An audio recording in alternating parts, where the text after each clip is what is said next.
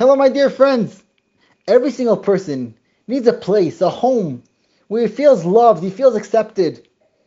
A person that Chas v'Shalom was a Ritzach who killed someone, even accidentally, nobody will accept him anymore. He did something that's unacceptable on any human being. Comes over HaKadosh Baruch Hu in this week's parsha and says, V'samti l'cham makam asher yenu shama. HaKadosh Baruch Hu commands us to make a Ari Miklat, make a place even for a Ritzeach, even for such a person who killed someone. HaKadosh Baruch Hu says, I have a place for you. I have a place where you're going to be accepted. A Yid needs to know, no matter what you did, even the most terrible thing, you killed someone.